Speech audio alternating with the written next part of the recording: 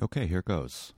Hi, everybody. It's just Chris again, back for another Morning Pages episode. This time, I'm not going to be doing Morning Pages exactly, but it's in the same spirit, and it has to do with reading something, so I think it counts.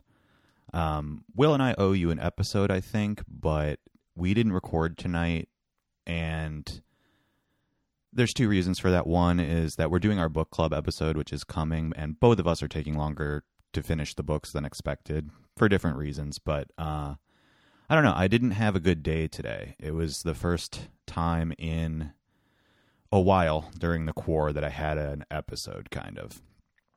Don't be scared. I'm fine. I'm much better at dealing with it than I was at the start. But I have a lot of manic energy, and I thought it would be nice to do something productive rather than wallow in it. So that's where I'm coming from. What I want to do here is read you a story. It's my favorite piece of writing, hands down, easily. It's something I return to in all moments of my life. I think it's really good.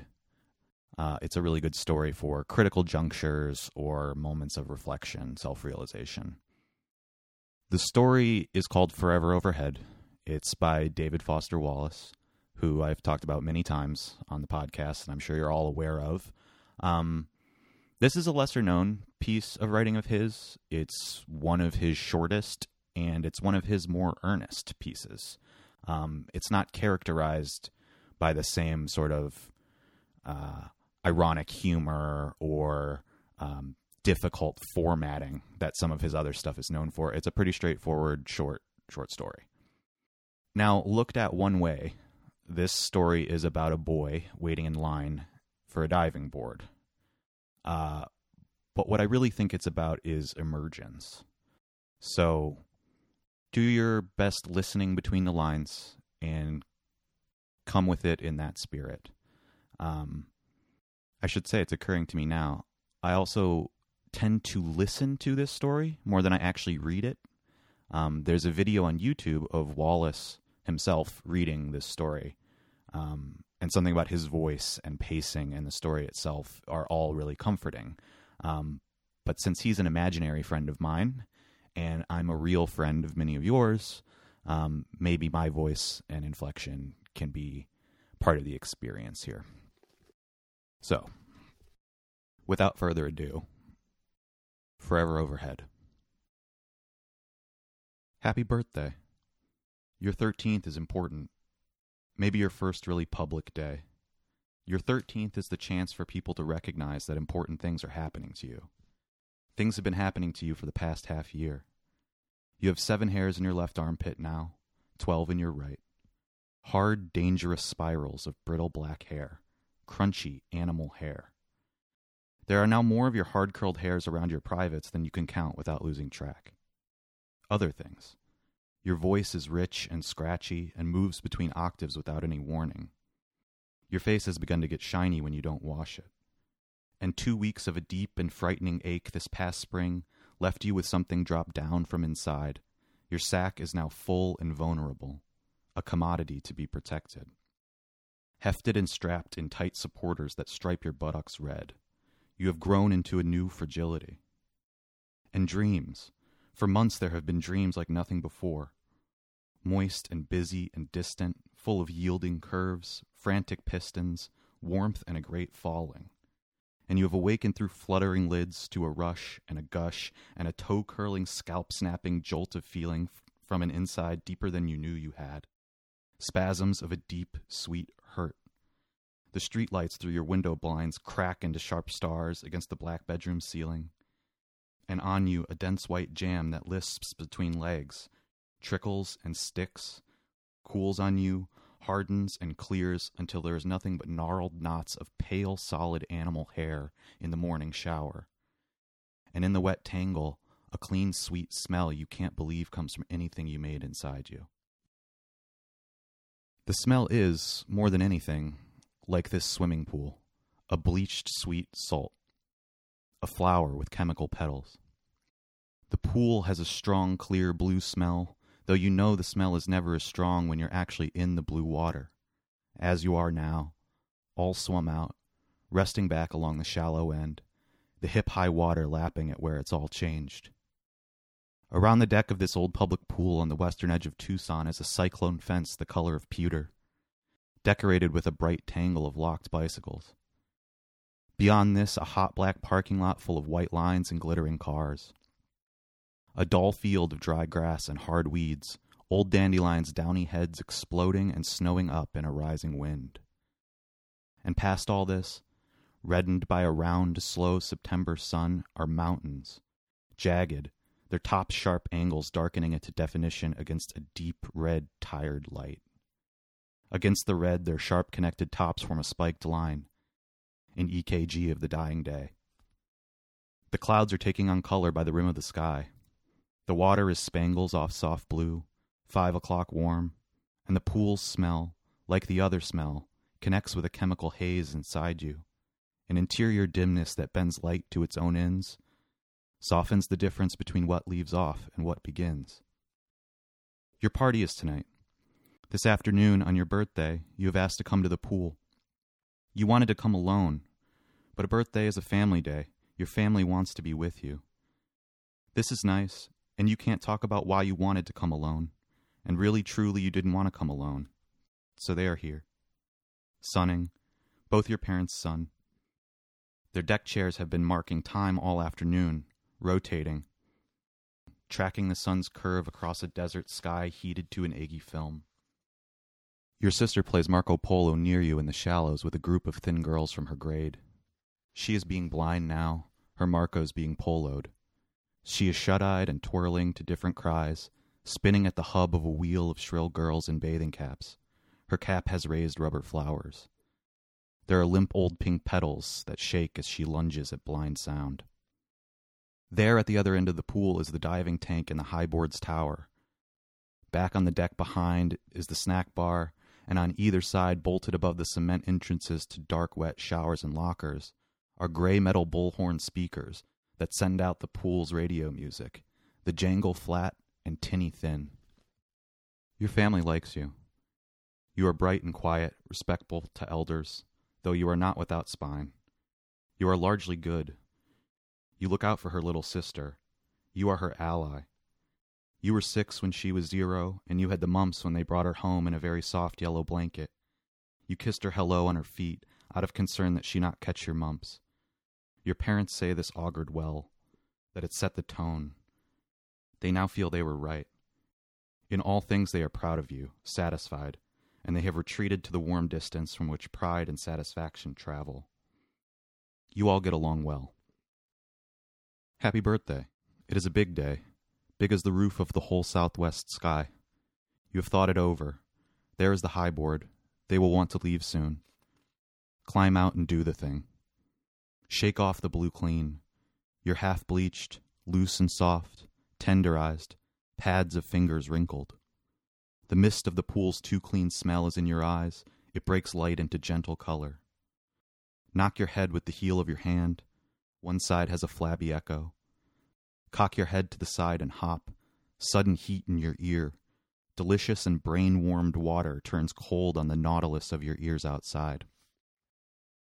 You can hear harder, tinnier music, closer shouts, much movement in much water. The pool is crowded for this late. Here are thin children, hairy animal men, disproportionate boys, all necks and legs and knobby joints, shallow-chested, vaguely bird-like, like you. Here are old people moving tentatively through the shallows on stick legs, feeling at the water with their hands, out of every element at once. And girl women, curved like instruments or fruit, skin-burnished brown bright, suit tops held by delicate knots of fragile-colored string against the pull of mysterious weights, suit bottoms riding low over the gentle juts of hips totally unlike your own, immoderate swells and swivels that melt in light into a surrounding space that cups and accommodates the soft curves as things precious. You almost understand. The pool is a system of movement. Here now are laps, splash fights, dives, corner tag, cannonballs, sharks and minnows, high fallings, Marco Polo, your sister's still it, halfway to tears, too long to be it, the game teetering on the edge of cruelty, not your business to save or embarrass. Two clean little bright white boys caped in cotton towels run along the poolside until the guard stops them dead with a shout through his bullhorn. The guard is brown as a tree, blonde hair in a vertical line on his stomach, his head in a Jungle Explorer hat, his nose a white triangle of cream. A girl has an arm around the leg of his little tower. He's bored. Get out now and go past your parents, who are sunning and reading, not looking up. Forget your towel. Stopping for the towel means talking, and talking means thinking. You have decided being scared is caused mostly by thinking. Go right by, toward the tank at the deep end. Over the tank is a great iron tower of dirty white. A board protrudes from the top of the tower like a tongue. The pool's concrete deck is rough and hot against your bleached feet. Each of your footprints is thinner and fainter. Each shrinks behind you on the hot stone and disappears. Lines of plastic wieners bob around the tank, which is entirely its own thing, empty of the rest of the pool's convulsive ballet of heads and arms. The tank is blue as energy, small and deep and perfectly square, flanked by laps and snack bar and rough hot deck and the bent late shadow of the tower and board. The tank is quiet and still and heeled smooth between fallings. There is a rhythm to it, like breathing, like a machine. The line for the board curves back from the tower's ladder. The line moves in its curve, straightens as it nears the ladder. One by one, people reach the ladder and climb. One by one, spaced by the beat of hearts, they reach the tongue of the board at the top. And once on board, they pause, each exactly the same tiny heartbeat pause. And their legs take them to the end, where they all give the same sort of stomping hop, arms curving out as if to describe something circular, total. They come down heavy on the edge of the board and make it throw them up and out. It's a swooping machine, lines of stuttered movement in a sweet late bleach mist. You can watch from the deck as they hit the cold blue sheet of the tank. Each fall makes a white that plumes and falls into itself and spreads and fizzes. Then blue clean comes up in the middle of the white and spreads like pudding, making it all new. The tank heals itself 3 times as you go by. You are in line. Look around. Look bored. Few talk in the line. Everyone seems to be by himself. Most look at the ladder, look bored.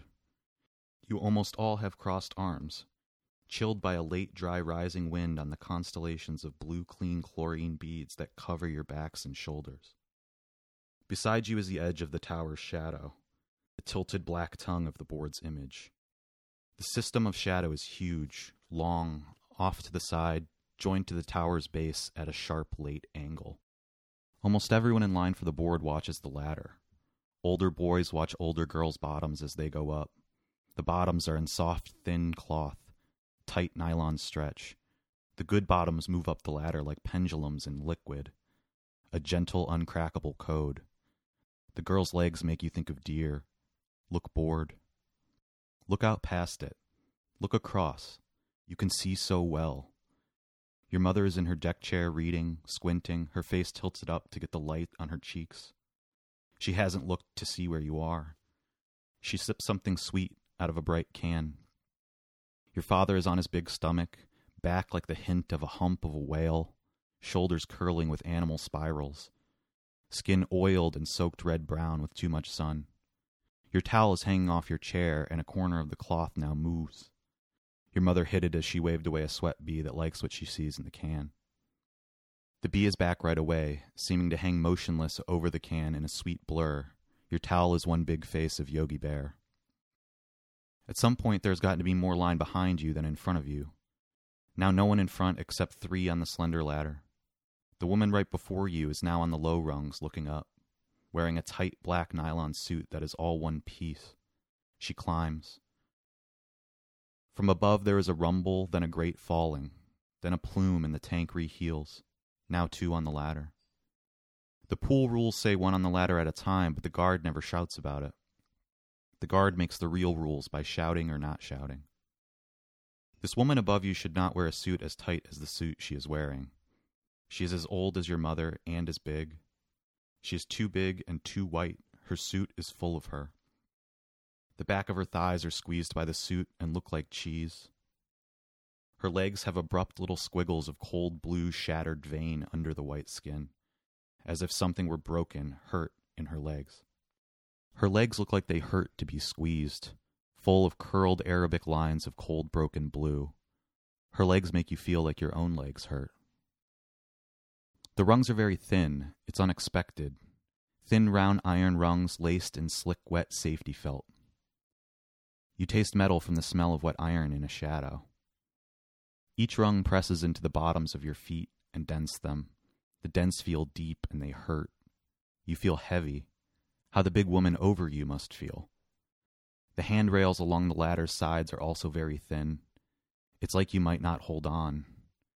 You've got to hope the woman holds on too, and of course it looked like fewer rungs from far away. You are not stupid. Get halfway up in the open, big woman placed above you, a solid, bald, muscular man on the ladder underneath your feet. The board is still high overhead, invisible from here, but it rumbles and makes a heavy flapping sound, and a boy you can see for a few contained feet through the thin rungs falls in a flash of a line. A knee held to his chest, doing a splasher. There is a huge exclamation point of foam into your field of sight, then scatter claps into a great fizzing. Then the silent sound of the tank healing to new blue all over again. More thin rungs. Hold on tight. The radio is loudest here.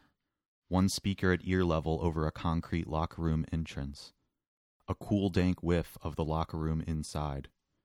Grab the iron bars tight and twist and look down behind you and you can see people buying snacks and refreshments below.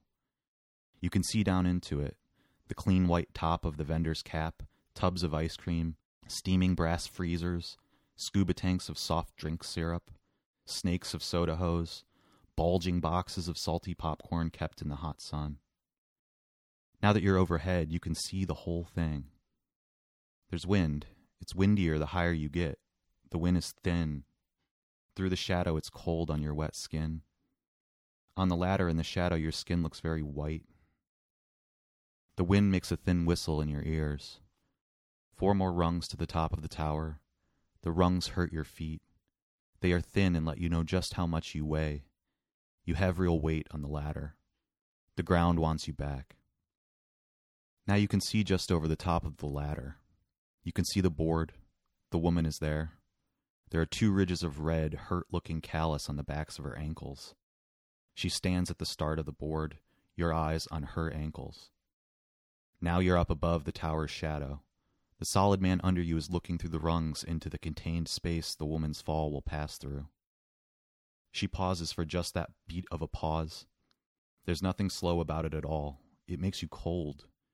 In no time she's at the end of the board, up, down on it. It bends low like it doesn't want her. Then it nods and flaps and throws her violently up and out. Her arms opening out to inscribe that circle and gone. She disappears in a dark blink, and there's time before you hear the hit below. Listen, it does not seem good, the way she disappears into a time that passes before she sounds, like a stone down a well. But you think she did not think so. She was part of a rhythm that excludes thinking.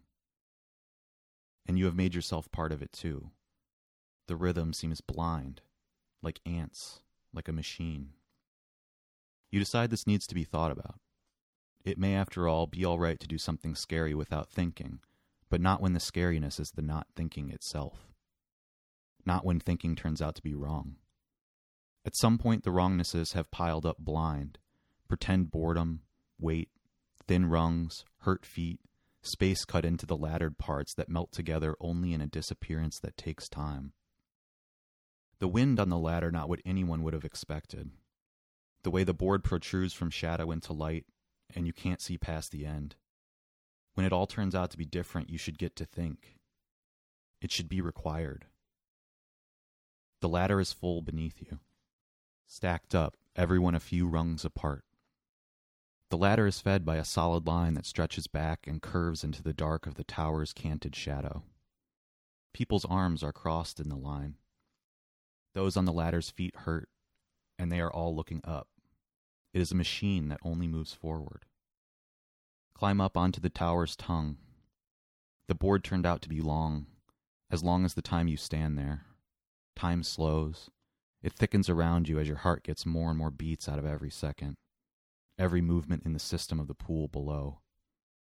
The board is long. From where you stand, it seems to stretch off into nothing. It's going to send you someplace which its own lengths keep you from seeing, which seems wrong to submit to without even thinking. Looked at another way, the same board is just a long, thin, flat thing covered with a rough white plastic stuff. The white surface is very rough and is freckled and lined with a pale watered red that is nevertheless still red and not yet pink. Drops of old pool water that are catching the light of the late sun over sharp mountains. The rough white stuff on the board is wet and cold. Your feet are hurt from the thin rungs, and you have a great ability to feel. They feel your weight. They are handrails running above the beginning of the board. They are not like the ladder's handrails just were. They are thick and set very low, so you almost have to bend over to hold on to them. They are just for show. No one holds them. Holding on takes time and alters the rhythm of the machine. It is a long, cold, rough white plastic or fiberglass board, veined with the sad near-pink color of bad candy. But at the end of the whiteboard, the edge, where you'll come down with your weight to make it send you off, there are 2 areas of darkness. 2 flat shadows in the broad light. 2 vague black ovals. The end of the board has 2 dirty spots. They are from all the people who've gone before you. Your feet as you stand here are tender and dented, hurt by the rough, wet surface. And you see that the 2 dark spots are from people's skin. They are skin abraded from feet by the violence of the disappearance of people with real weight. More people than you could count without losing track. The weight and abrasion of their disappearance leaves little bits of soft, tender feet behind. Bits and shards and curls of skin that dirty and darken and tan as they lie tiny and smeared in sun at the end of the board. They pile up and get smeared and mixed together. They darken into 2 circles. No time is passing outside you at all. It is amazing. The late ballet below is slow motion, the overbroad movements of mimes in blue jelly. If you wanted, you could really stay here forever, vibrating inside so fast you float motionless in time, like a bee over something sweet. But they should clean the board. Anybody who thought about it for even a second would see that they should clean the end of the board of people's skin, of 2 black collections of what's left before. Spots that from back here look like eyes, like blind and cross-eyed eyes. Where you are now is still and quiet. Wind radio shouting, splashing, not here. No time and no real sound but your blood squeaking in your head. Overhead here means sight and smell. The smells are intimate, newly clear. The smell of bleach's special flower. But out of it other things rise to you like a weed-seeded snow. You smell deep yellow popcorn, sweet tan oil like hot coconut, either hot dogs or corn dogs, a thin, cruel hint of very dark Pepsi in paper cups, and the special smell of tons of water coming off tons of skin, rising like steam off a new bath. Animal heat. From overhead it is more real than anything. Look at it. You can see the whole complicated thing, blue and white and brown and white, soaked in a watery spangle of deepening red. Everybody. This is what people call a view. You knew that from below you wouldn't look nearly so high overhead. You see now how high overhead you are. You knew from down there no one could tell. He says it behind you, his eyes on your ankles, the solid bald man. Hey kid. They want to know, do your plans up here involve the whole day or what exactly is the story? Hey kid, are you okay? There's been time this whole time. You can't kill time with your heart. Everything takes time. Bees have to move very fast to stay still. Hey kid, he says. Hey kid, are you okay? Metal flowers bloom on your tongue. No more time for thinking. Now that there is time, you don't have time. Hey, slowly now, out across everything, there's a watching that spreads like Hitwater's rings. Watch it spread out from the ladder. Your sighted sister and her thin white pack pointing. Your mother looks to the shallows where you used to be, then makes a visor of her hand. The whale stirs and jiggles. The guard looks up. The girl around his leg looks up. He reaches for his horn. Forever below is rough deck, snacks, thin metal music, down where you once used to be. The line is solid and has no reverse gear, and the water, of course, is only soft when you're inside it. Look down. Now it moves in the sun, full of hard coins of light that shimmer red as they stretch away into a mist that is your own sweet salt. The coins crack into new moons, long shards of light from the hearts of sad stars. The square tank is a cold blue sheet. Cold is just a kind of hard, a kind of blind. You have been taken off guard. Happy birthday. Did you think it over? Yes and no. Hey kid. 2 black spots, violence and disappear into a well of time. Height is not the problem. It all changes when you get back down, when you hit with your weight. So which is the lie? Hard or soft? Silence or time? The lie is that it's one or the other. A still floating bee is moving faster than it can think. From overhead, the sweetness drives it crazy. The board will nod, and you will go, and eyes of skin can cross blind into a cloud-blotched sky, punctured light emptying behind sharp stone that is forever. That is forever. Step into the skin and disappear. Hello.